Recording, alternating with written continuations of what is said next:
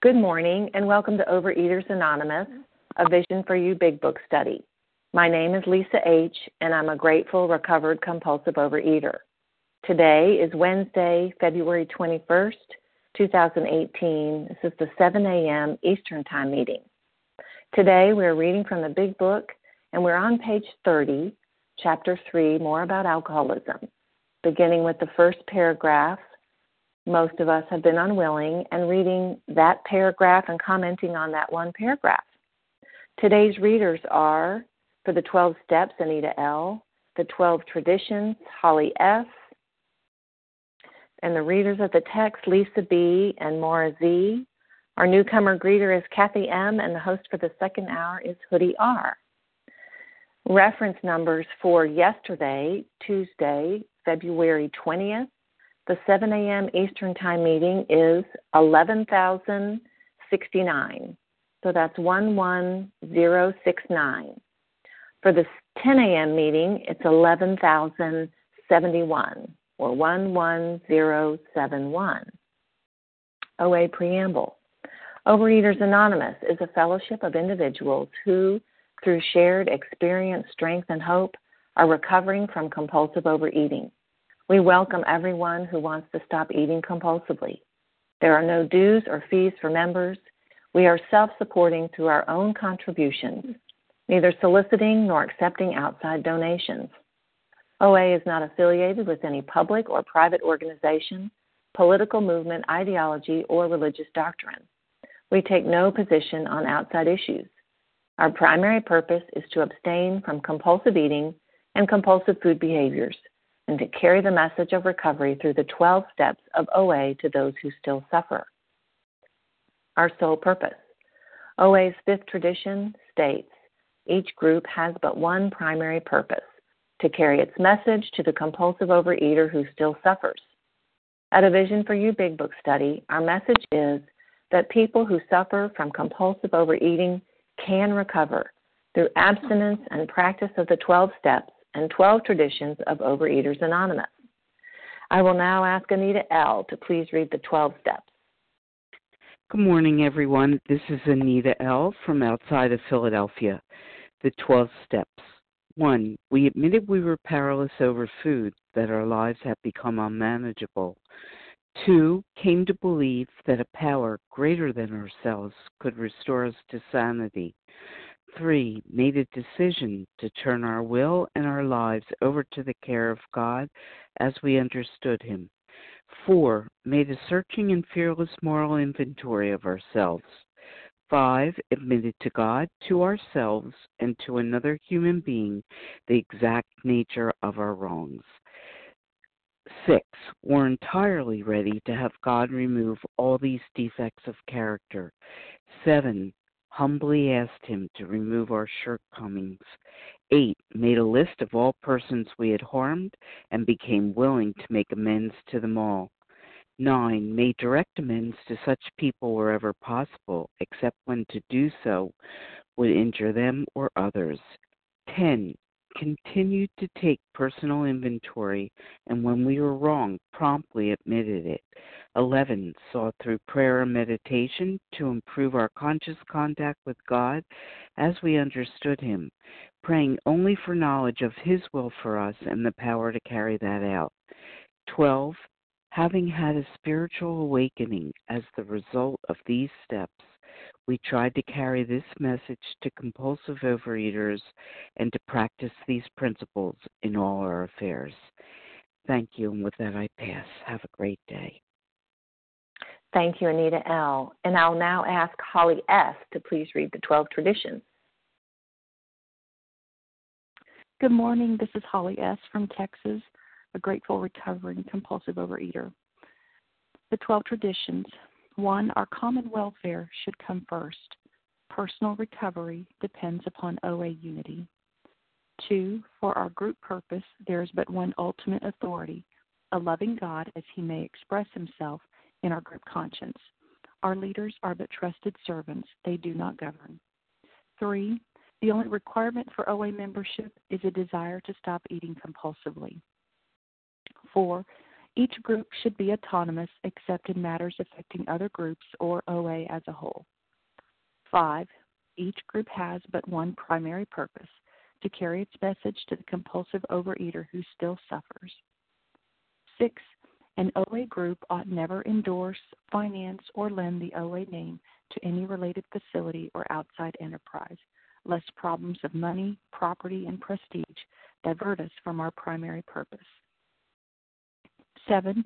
Every OA group ought to be fully self-supporting, declining outside contributions. 8. Overeaters Anonymous should remain forever non-professional, but our service centers may employ special workers.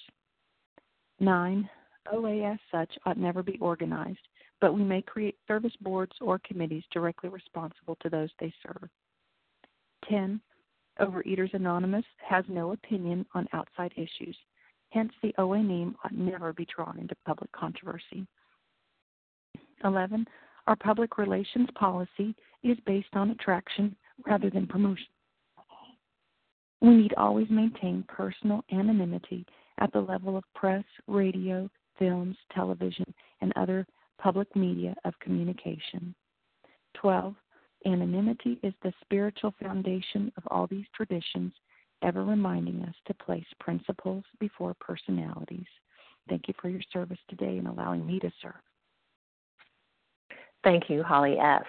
How our meeting works. Our meeting focuses on the directions for recovery described in the Big Book of Alcoholics Anonymous.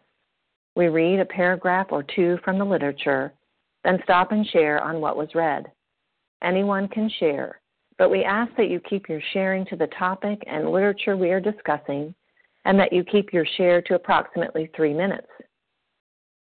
Singleness of purpose reminds us to identify as compulsive overeaters only. Our abstinence requirement for moderators is 1 year, and for readers is 6 months.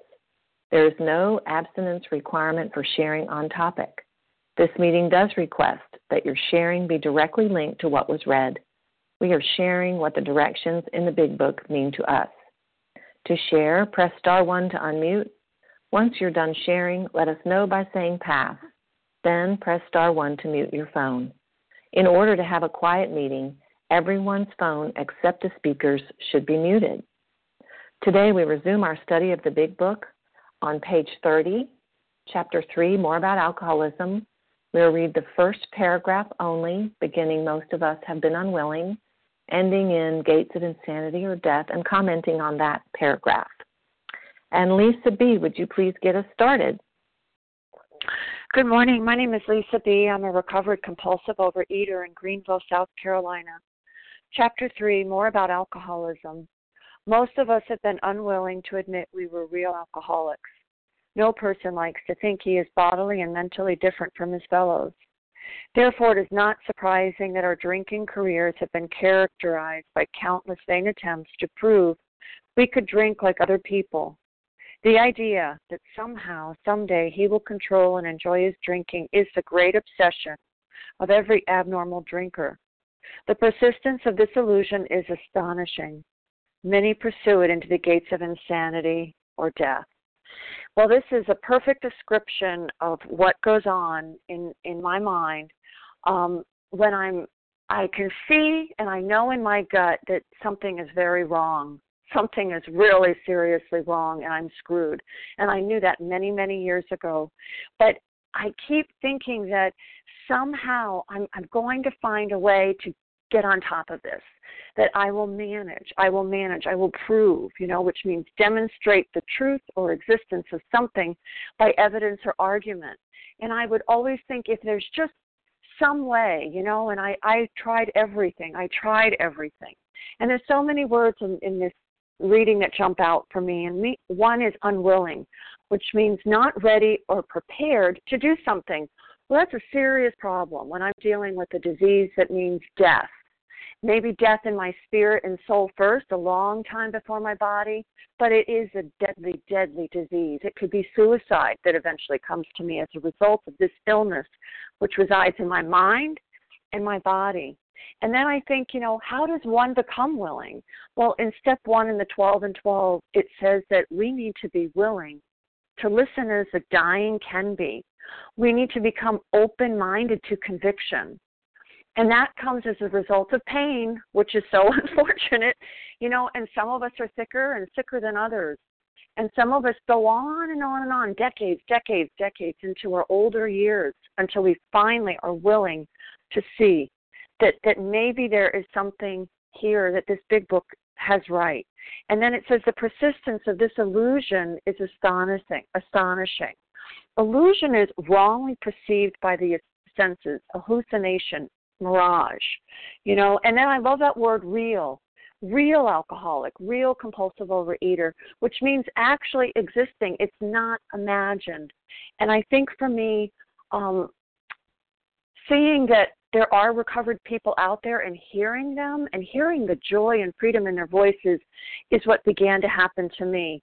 And I became willing to listen as a dying person could be. But I first got a spark of hope by being surrounded by recovered individuals and believing that it is possible to recover.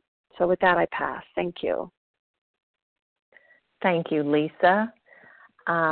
So now the lines will be open for people that would like to share on what Lisa read. Katie G. from Boston. Gina F. Harlan G. Roanne Holly F. Melissa. Rita K. Madam. Okay, let me tell you what I got. I'm going to stop, and I might have missed somebody, and you may have to remind me of the first initial of your last name. But I have Katie G., I have Tina S., Harlan G., Roanne, I think it's M., Melissa C., I think Rita, and Matt M. So let's start with Katie G., followed by Tina S. It wasn't Tina S. I think it might have been Gina. Oh. Not sure. Tina. This is Tina, and I didn't say my name. So sorry. Thank you. Uh-huh. Yes, okay. It was Gina S. Gina S. Okay, thank you so much. All right, Katie G., you're up first, followed by Gina S. Good morning, Lisa. Good morning, my fellows. This is Katie G., recovered compulsive overeater, anorexic, and bulimic. Going ahead and starting my timer. Yeah, so I've heard this chapter called More About Relapse, right? So we get a solution. There's a solution. We're like psyched. We're stoked. We're reading about the solution. I was pretty excited. And now we're talking about the disease again. Why are we talking about that? Because I don't know about you, but I am a hard nut to crack. Why? Because I'm Katie G. from Boston. I don't want to be bodily and mentally different from you. I don't want to be a compulsive overeater. Like, I remember when I first learned about Overeaters Anonymous, I was like, that is the unsexiest, uncoolest program that I could ever do. Like sticking my finger down my throat and drinking Ipecac and throwing up in the middle of Northampton, Massachusetts on a beautiful sunny day as a solution to my life, that was pretty sexy. But I'm not willing to join a program called Overeaters Anonymous, right? Love it. Love it. The great I am. Like, I'm going to control it. And even within program, I'm not bodily and mentally different from you. I'm going to take this abstinent food and I'm going to turn it into a concoction so you know that even though I say I'm in Overeaters Anonymous, I'm not different than you, right? Like, I'm the same. I'm done. I'm done. As a recovered woman today, I don't have to, like, I'm different. I'm different. I surrender. Like on my wedding day with my pretty princess dress, I was weighing and measuring my food. I was lying down trying to eat my weighed and measured food. Why?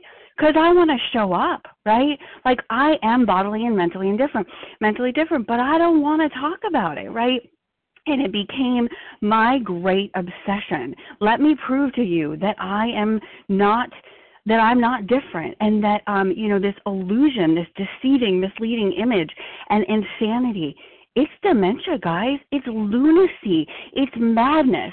Like, I am, an apple, and I keep trying to prove to the world that I'm an onion. Like, I will pursue it into the gates of insanity. Like, I can do this. The great I am. And, the greatest thing about being a recovered woman today is, like, I'm bodily and mentally indifferent.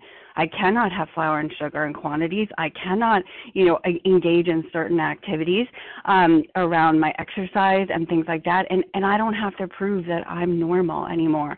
I know that I'm not normal, and thank you, God. That is the beginning. That is the beginning of my freedom, right? Because once I understand, I'm powerless, I'm hopeless, I'm insane, right? That is the beginning of my freedom, because from there, I'm broken down and willing enough to go the length that I have to go to work these steps, like my booty's on fire, because it is each and every day, to recover and continue one day at a time. And I am always privileged to walk this with you guys one more day, shoulder to shoulder, and to know that I'm not all there, because I'm here in this program, because I'm not all there. And with that, I do pass.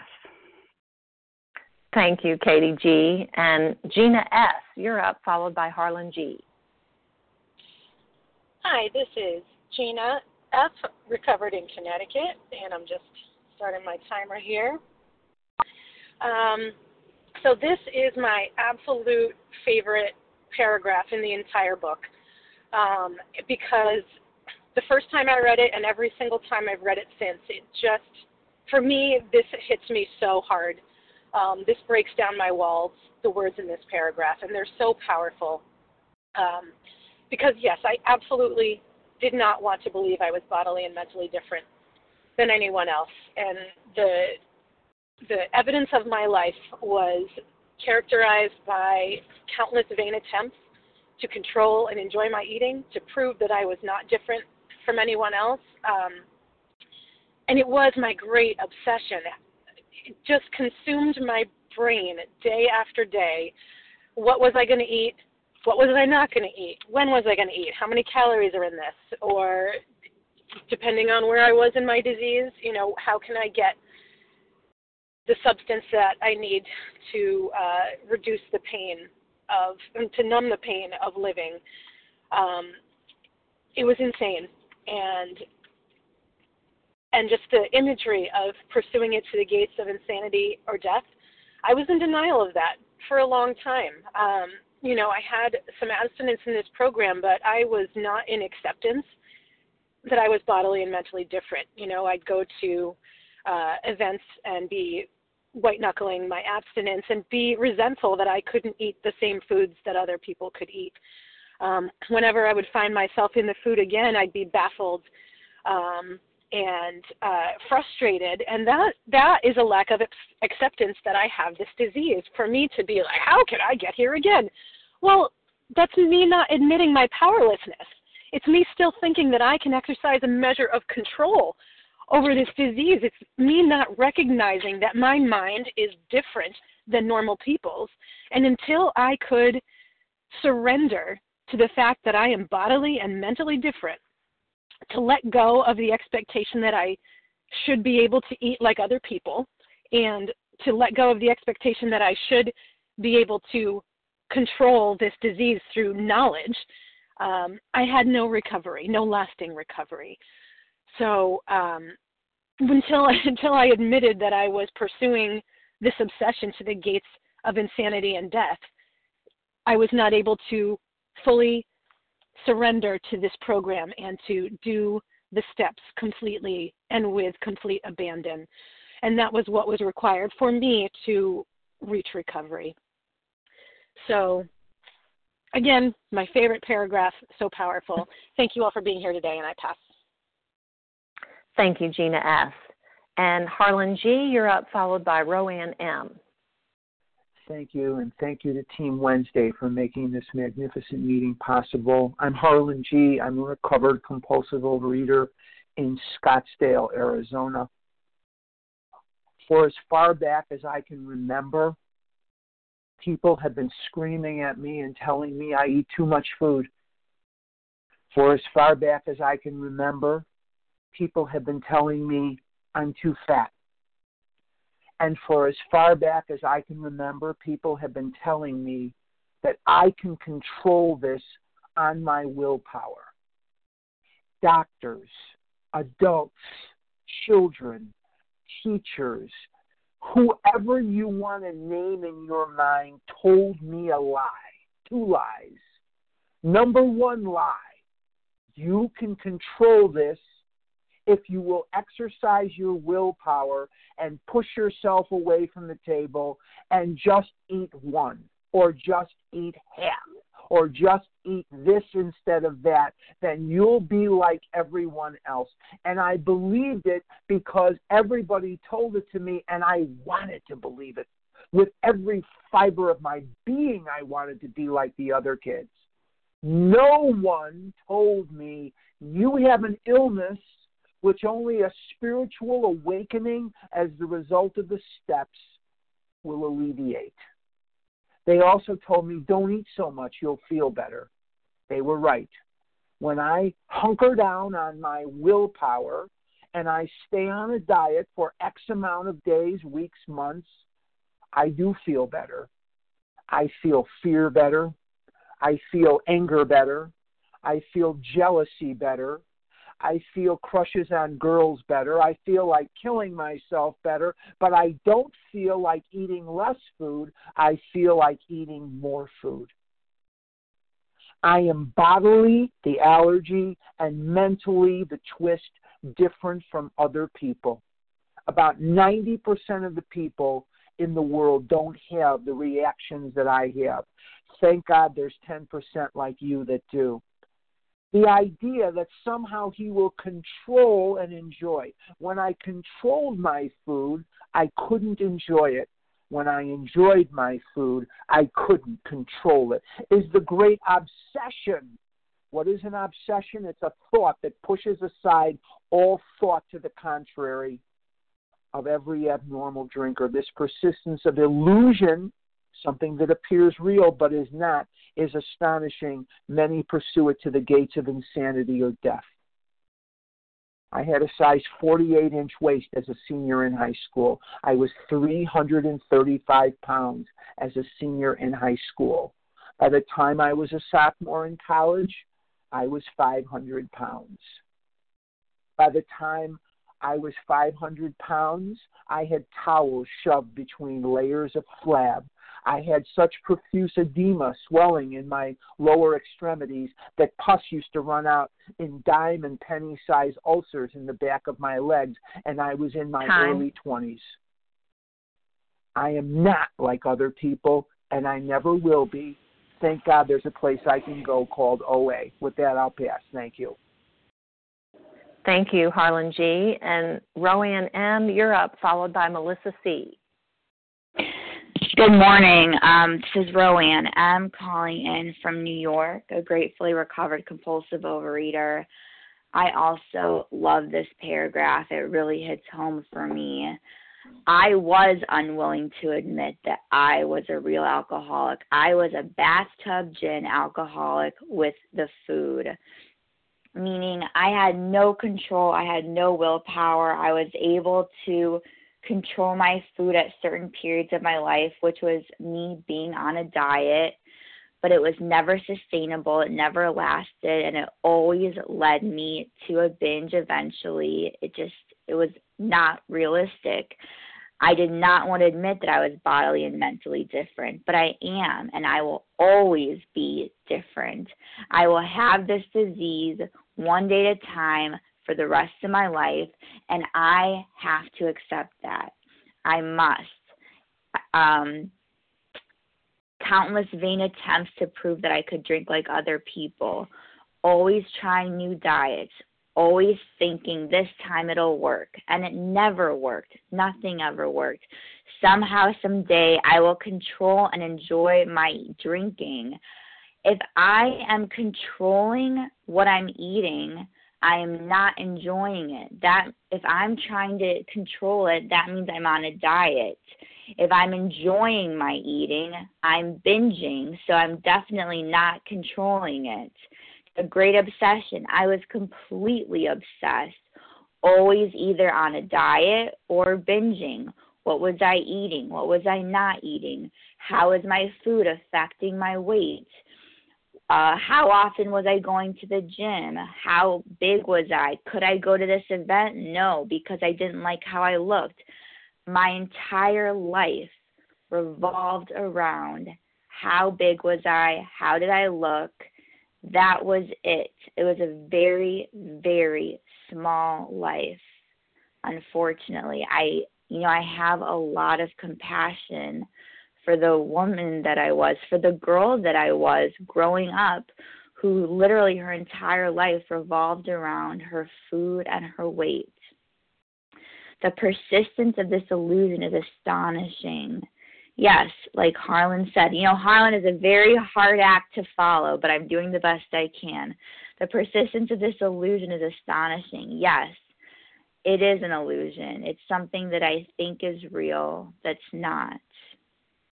And I thought that I could control it. I always thought that there was another answer, that there was a magic pill, that there was a magic diet that would fix me, that I just hadn't found it yet, that there were all these people out there that might have the answer somewhere in the world, that I just had to keep on looking. Many pursue it into the gates of insanity or death. My God, I was beyond insane, and death, I was dying. I was the walking dead. I was not in life. I was not alive. I was slowly killing myself. Thank you so much for letting me share with that. I pass. Thank you, Roanne M. And before Melissa is up, I just want to remind everybody where we're reading. We're on page 30, chapter 3, More About Alcoholism, and we're reading the first paragraph. And Melissa C., you're up, followed by Rita K. Hi, thank you. It's Melissa C., recovered compulsive overeater in New York. And, God, I just wanted to pass as normal. From my whole life, I always felt different. I knew that the way I ate was different. I knew the way that I looked at most of the time was different. And I just wanted to be like everybody else. And admitting that I wasn't was crushing, So I had countless vain attempts. And when I look at the word vain, it's pointless, right? I had these pointless attempts because they didn't work, And so I kept trying to prove I was like other people, like I could eat like other people and look like other people.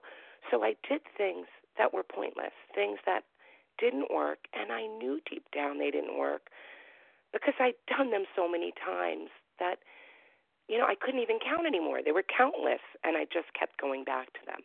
And the other thing is that these attempts were vain. It was having an incredibly high opinion of my appearance, an incredibly high focus on my ability and my worth. That's vanity, and so all of my attempts were about how it would look, preserving an outward image, creating this image that, I wanted to put the food down, but I really didn't want to put it down because I didn't want to eat. I wanted to put it down because I wanted to look normal. I didn't want to look morbidly obese. I didn't want to look heavy. I didn't want to look out of control in front of you. I wanted to seem like I was together. I wanted to seem like I was valuable and attractive. And, none of these attempts were about to improve the quality of relationships in my life. It was not so I could repair the harms. I never thought about putting the food down so that I could be a more loving and caring human being. It was only on what you would think of me, only all about me. And so no wonder why it didn't work. There was no value here. The knowing that I'm like other people, the fully accepting that I'm like other people, that I'm not like other people is hugely freeing, because today it allows me to go places and I can advocate for myself because I have a disease. I know I have a disease. It's deadly. It means I can't live spontaneously with food because guess what? I have this. And the more you accept it, the more willing, at least for me, I was to follow the steps so that I could live in freedom. Thank you. With that, I'll pass. Thank you, Melissa C. And Rita K., you're up, followed by Matt M. Good morning. My name is Rita Kay, and I'm recovered in Kansas. You know, at the top of this chapter, at some point, I wrote a subtitle, Our Lives Have Become Unmanageable, because that's what this is all about, the unmanageability of our lives. And what I zero in on are those first three words, most of us. I also have written above that, I am not alone, you know, because statistics can drive me crazy sometimes. You know, I'll hear, well, 5% of people are this and 10%, and I always wonder, so am I in that 5 or am I that 3%? That's a really small percent. I must be sick about, but this is just he just puts it out there. Most of us have been unwilling to admit we were real compulsive overeaters. And so most of us on this phone, most of us in the rooms, most of us who go to meetings around the country, at some point or another, and even today, most of us are unwilling to admit that we're real. We still go back out and do more research, and we say, well, maybe I can have this as a part of my food plan. Maybe I can add this back in. I haven't binged on this in 3 years, so once again, we're not willing to admit. And if there's one thing that all the sponsors that I've had down through the years in many different types of rooms of Overeaters Anonymous, if there's one thing that they have not been able to do, and that's to make me willing. So we have that unwillingness that's a part of our psyche. And this tells us that we are not alone. Most of us think this way, and that's why this chapter is starting out that way. And this chapter is going to continue to describe us, because most of us are in this boat. That's why we're on this phone.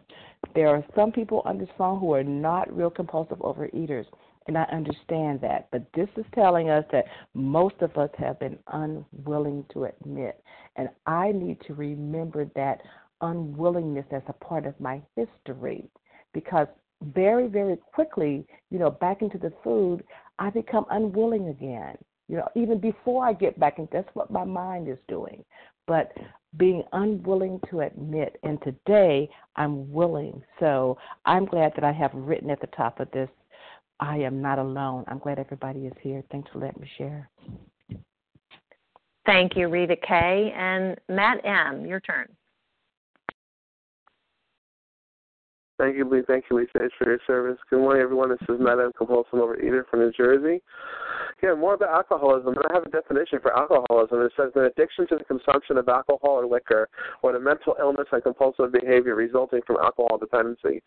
It's true. I have compulsive overeating issue. I have a chemical dependency on food. I want that food like I want, like an alcoholic wants liquor. And I use the food in the same way. I want to soothe the aches. I want to soothe over the hurts that are going on in my life. And I want to soothe over the boo-boos. That's why I would order out food, because I want to, make the boo-boos go away. But, they never did go away. It always compounded the issue, because I would have two problems. I would have compulsive overeating, I would pick up, and then I had the mental twist and the physical allergy. So it's like, one of these things, I'm glad this chapter's here, because it teaches us, sometimes in myself, when I start to lose the weight, when I'm losing weight, I start to think to myself, maybe I'm not a real compulsive overeater. But I didn't get up to almost 700 pounds because I wasn't a compulsive overeater. I definitely am a real, true compulsive overeater. I know what this obsession can do to you. I know what it has the power to kill. And I've seen many people pass from the scene. That the sponsor of mine who died from this illness, she was unwilling to get help from a doctor, and she was very stubborn not going to the doctors when she got sick. And she never got physical recovery. I noticed from her, and I noticed it was really a shame. And I realized for myself, I have to really work on this program in order, and the physical recovery will take care of itself. Keep the food, put the food down, keep the food down. That's what I have to leave it down, or else I can't work the program. I can't work the steps when I'm high on sugar. I can't work the steps if I just stuffed myself at McDonald's last night. Not that I didn't do that, but you know what I mean.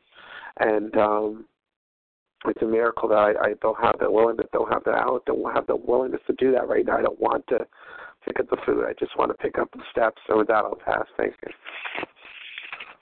Thank you, Matt M. And just a reminder, we are on page 30, beginning chapter 3, More About Alcoholism. Most of us have been unwilling, and ending with gates of insanity or death. Commenting on that one paragraph. And who else would like to share? Holly S. from Texas. Larry K. Okay, hang on. I heard somebody from Texas, Larry K., Carol G. M. Sorry. Ross M. Okay. Miriam L. Vasa O. Okay, just a second. Who was from Texas? Holly S. from Texas. Thank you. Okay, Holly. All right, so let me tell you, this is what I have. Holly S., Larry K., Carol G., Edini, and Russ M. Let's just go with those, and we'll see how far we get. Holly S., you're up. Hi, good morning. Thank you for your service. I'm just so grateful to be a part of Vision for You, and I'm just going to share. I'm 48 years old, and I came into the doors of OA as a sophomore in high school, and I don't think I heard much about the allergy of the body and the obsession of the mind. I did hear, sugar could probably be a problem, and white flour could probably be a problem, and I just didn't want to admit that I was different. I grew up in a church that food functions were just part of a weekly thing. There was always something to do with food, and I would go to these events, and then I'd act out, and I'd go, I just act differently around food. Why does so and so? Why can they eat and look the way they do? And they don't seem to have a problem pushing things away, and I just couldn't push things away. I just would have to take another sliver. I would just have to adjust the crust. I would just have to have another piece and then adjust the crust again. And then I would just have to have another piece because the thing was almost all gone. And, well, it's not going to matter. I'll just eat the whole thing. And life was just like that every day. And I shared with my sponsor not too long ago that, I felt suicidal. I just got so sick in my head and so sick physically that was an option. And I'm so grateful. I have, I still have some work to do. I'm not recovered, but I'm in the process, and I'm so grateful that I'm in a community where people are being honest about what's going on. What is the problem? The problem is I'm a compulsive overeater, and from there I can work out these solutions. Hearing from everyone on the line, and I'm just so grateful, and I thank you all for your service. And with that, I'll pass. Thank you, Holly S. And Larry K., you're up, followed by Carol G. Thanks so much for your service. Can you hear me okay? I can, Okay, good. Larry K., recovered compulsive overeater from Chicago. I'm in the car. I just wanted to chime in. This disease, it's no joke. It's no joke. It'll kill you. It reminded me, I used to work with this gentleman. He came to me. He was in his mid-40s, and he was a vice president of marketing for this large company, a company you've all heard of. And he was the top dog in the marketing department there, and he was in his mid-40s, and he came to see me. And unfortunately, this gentleman at a young age was struck with some form of macular degeneration. If you know what that is, he was going blind. He was slowly going blind. And slowly but surely, and the doctors assured him that he better take some preparation. Some of it was psychological in nature. He had to go and get go for some training with a dog, a seeing eye dog, and so forth. There was lots of different steps. He was married, children, and so forth. There was all kinds of issues, and they assured him that he would be blind within about a year, and the light would slowly diminish, and eventually he would be completely blind. Do you know there's no denying when you go blind? It's impossible to deny that you have a disease where the light is going to go out. I couldn't walk in his shoes. I don't know what it's like to go blind. This disease is a disease that we can deny. The National Institute of Health says that about 300,000 people per year will die from the epidemic of obesity. If you think you're safe, if you're anorexic or bulimic, you're not. Believe me, there's people on this line that spend more time vomiting and taking laxatives and than they have been in recovery. That's the leading cause of death for psychiatric illnesses is some sort of eating disorder like anorexia and bulimia. You're not safe. But nobody, their death certificate is not going to read, if you're morbidly obese, that you died of morbid obesity, you died of Oreos and milk duds and pizza and so forth. No, it's going to talk about cardiac issues, effects of diabetes and so forth. Why is it that we deny this disease? I don't know. I don't know why we deny. This gentleman couldn't deny that he was going blind. The thing is, we have a solution. It's a spiritual solution. It's spiritual in nature.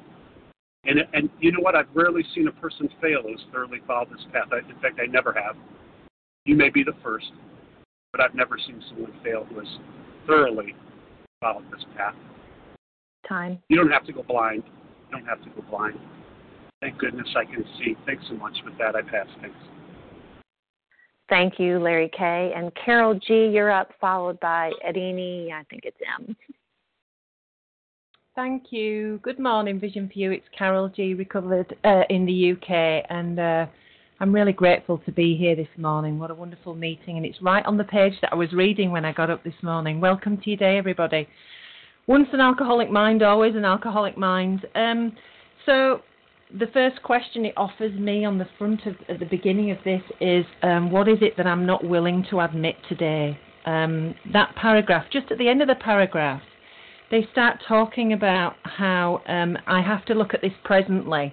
So what is it that I'm currently doing? Because if I'm rethinking the last 30 years of insanity, I'm not going to be able to see what's going on with me currently. I really have to stay in that moment. One of the things that stuck out for me in the reading this morning was how I've been in pursuit of absolutely everything, because whilst food was in pursuit of me from the inside out, I was always pursuing something, a great life, a great status, money, boyfriend, whatever it was. I was a power seeker. The delusion that I've been living in was basically because I was a power seeker, because from day one in my life, the minute my life began, I realized I didn't have the power to live the way I wanted to live. I didn't have the power to live and be who I actually am. I was always wanting to be someone else other than myself. And in OA, I then pursued all the thin sponsors, all the fabulous things that I could see around me. And I just went into delusion after delusion after delusion.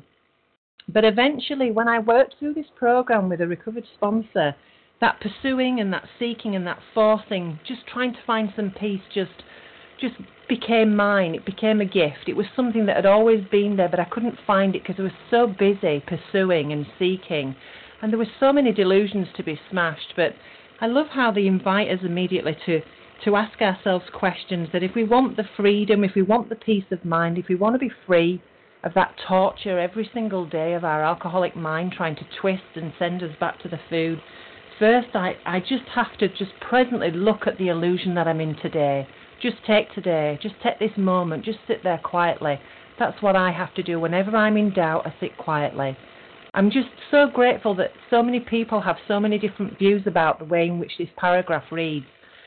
And it's just so rich, so powerful, so wonderful. It's the only power that I need today in my life, that and the higher power. Thank you, and I'll pass. I'll end with that. And have a great day, everybody. Thank you, Carol G. And Edini, if you'll remind me of the first initial of your last name, followed by Russ M. Good morning. It's M. Edini M. Thank you. Thank you for your service. Good morning, my spiritual brothers and sisters. My name is Edini M. from New York, and I'm a very grateful recovered compulsive overeater. Thank you, God. Always giving credit where credit is due. You know, I love this chapter, just like every other chapter, but this chapter, it talks about the crux of the problem. It speaks the truth, and the truth always sets us free. You know, this talks about how my mind works and how it doesn't work. It explains why I needed this program, why I needed the steps. And for the longest time, I was unwilling to admit the truth that I was so different from my family, from my friends. Why is it that I always wanted to do the opposite of what I was doing? It just didn't make sense. So I avoided the truth. I ran away from the truth. I buried the truth. I was living in denial for so long. And living in denial ate me alive. I couldn't breathe.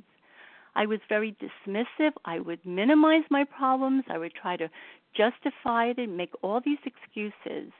And I would be living in my stories, all lies. And therefore, I was living a lie. I was not living in reality. I wasn't living in the now where God resides. I was disconnected and I was lost. But not admitting my problem, you know, I had buried myself deeper into my hole, and I allowed that abyss to swallow me up. And what have I accomplished by doing that? Buried myself even deeper into my problem. I worked so hard trying to keep a certain image of myself, the way I wanted to look and be. Well, that didn't work for me. I was in denial because I was avoiding my pain. I didn't want to admit what I was afraid of, being so different, and that was very painful. What's wrong with me? I never honored my feelings. I never honored my body. I never honored myself or others. And what is this about? This is all about control, wanting to control what was controlling me. And I had to have the willingness to see that and the truth of what was keeping me in bondage. And it's about growing up and facing reality and taking responsibility. On top of page 18, it speaks the truth we have come to believe it's an illness. What are my obstacles? You know, self-centered and selfishness. To learn not to compare, but to identify. You know, when I compare, it's my ego. But when I identify, oh my goodness, that's God. Two different energies. The truth never hurts me. It is only fear that keeps me in the lies. The truth empowers me, and it feeds my heart and soul and my well-being. Thank you, God, that the truth has been revealed, and it has set me free. I pass. Thank you, Adini M. And Russ M., your turn. Can I be heard? Yes, go ahead. Good morning. Thank you for your service, moderator. This is Russ M., recovered compulsive overeater outside of Philly. So, the more and more we go through the big book, the more and more I apply it to my life. You know, the truth comes out. And just listening to this passage, it's like, you know, I flash back to my childhood that I knew from a young age. I don't know why. You know, I've been real critical of myself when I was, you know, I'm not perfect, but, you know, there was a lot of truth that I used to hammer myself with, and I knew that I was not like someone else when it came to food. And, you know, honestly, that's when the fight was on. From a very young age, I've been battered, beat up, and, you know, emasculated, or, you know, stolen from, I would say. This disease robbed me of my friendships, robbed me of sports that I love to play, friendships, and this is my whole life until it started threatening my family, until I couldn't control myself to the point where it was affecting my wife, my kids, my mother, my in-laws, and it had to stop. You know, it just, how could I be of service to others throughout my life when this disease had taken over me. And I'm not saying I'm not responsible for my actions. I am. I'm saying that I was in such a defensive mode because of this disease. I couldn't manage life. You know, I was lying. I was BSing. You know, I'm a doctor. I did it. It was all crap. It was all for my ego to help me get to the next meal or help me just get to the next day without killing myself or dying because of this disease. And, you know, it just evoked all these different emotions reading this because I couldn't fake it. I didn't have the capability of saying I can get away with this and I can eat this way in front of people because I was screwed up. I had no control at all. And in a way, the disease is a blessing to me because I found this program. If I ain't sick, I ain't here with you guys. If I ain't sick, I can't fix the damage I did. You know, this is giving me awareness. God blessed me with this program and even the disease. So, bottom line, my point was it's just, you know, it beat me up pretty good. And now I'm playing catch up trying to take care of things that I did for 44 years. So, I can do it. We can do it. We got the program. So, sorry to be in a roundabout, rough M type way today. I apologize. But, you know, I just find such strength through this program and each and every one of you on the line because I don't know where I would be. I know it's a cliche, but I'm sitting here in my parking lot in my office. I'm thinking, like, where the heck would I be if I didn't have you guys? You know, I have the 12 steps. And sorry about that. Y'all have a great day. Much love and respect. Thank you, Russ M. It looks like we might have time for two 2-minute shares if anyone wants to share. Vasa O. Carmela O. Carmela D. Okay, perfect.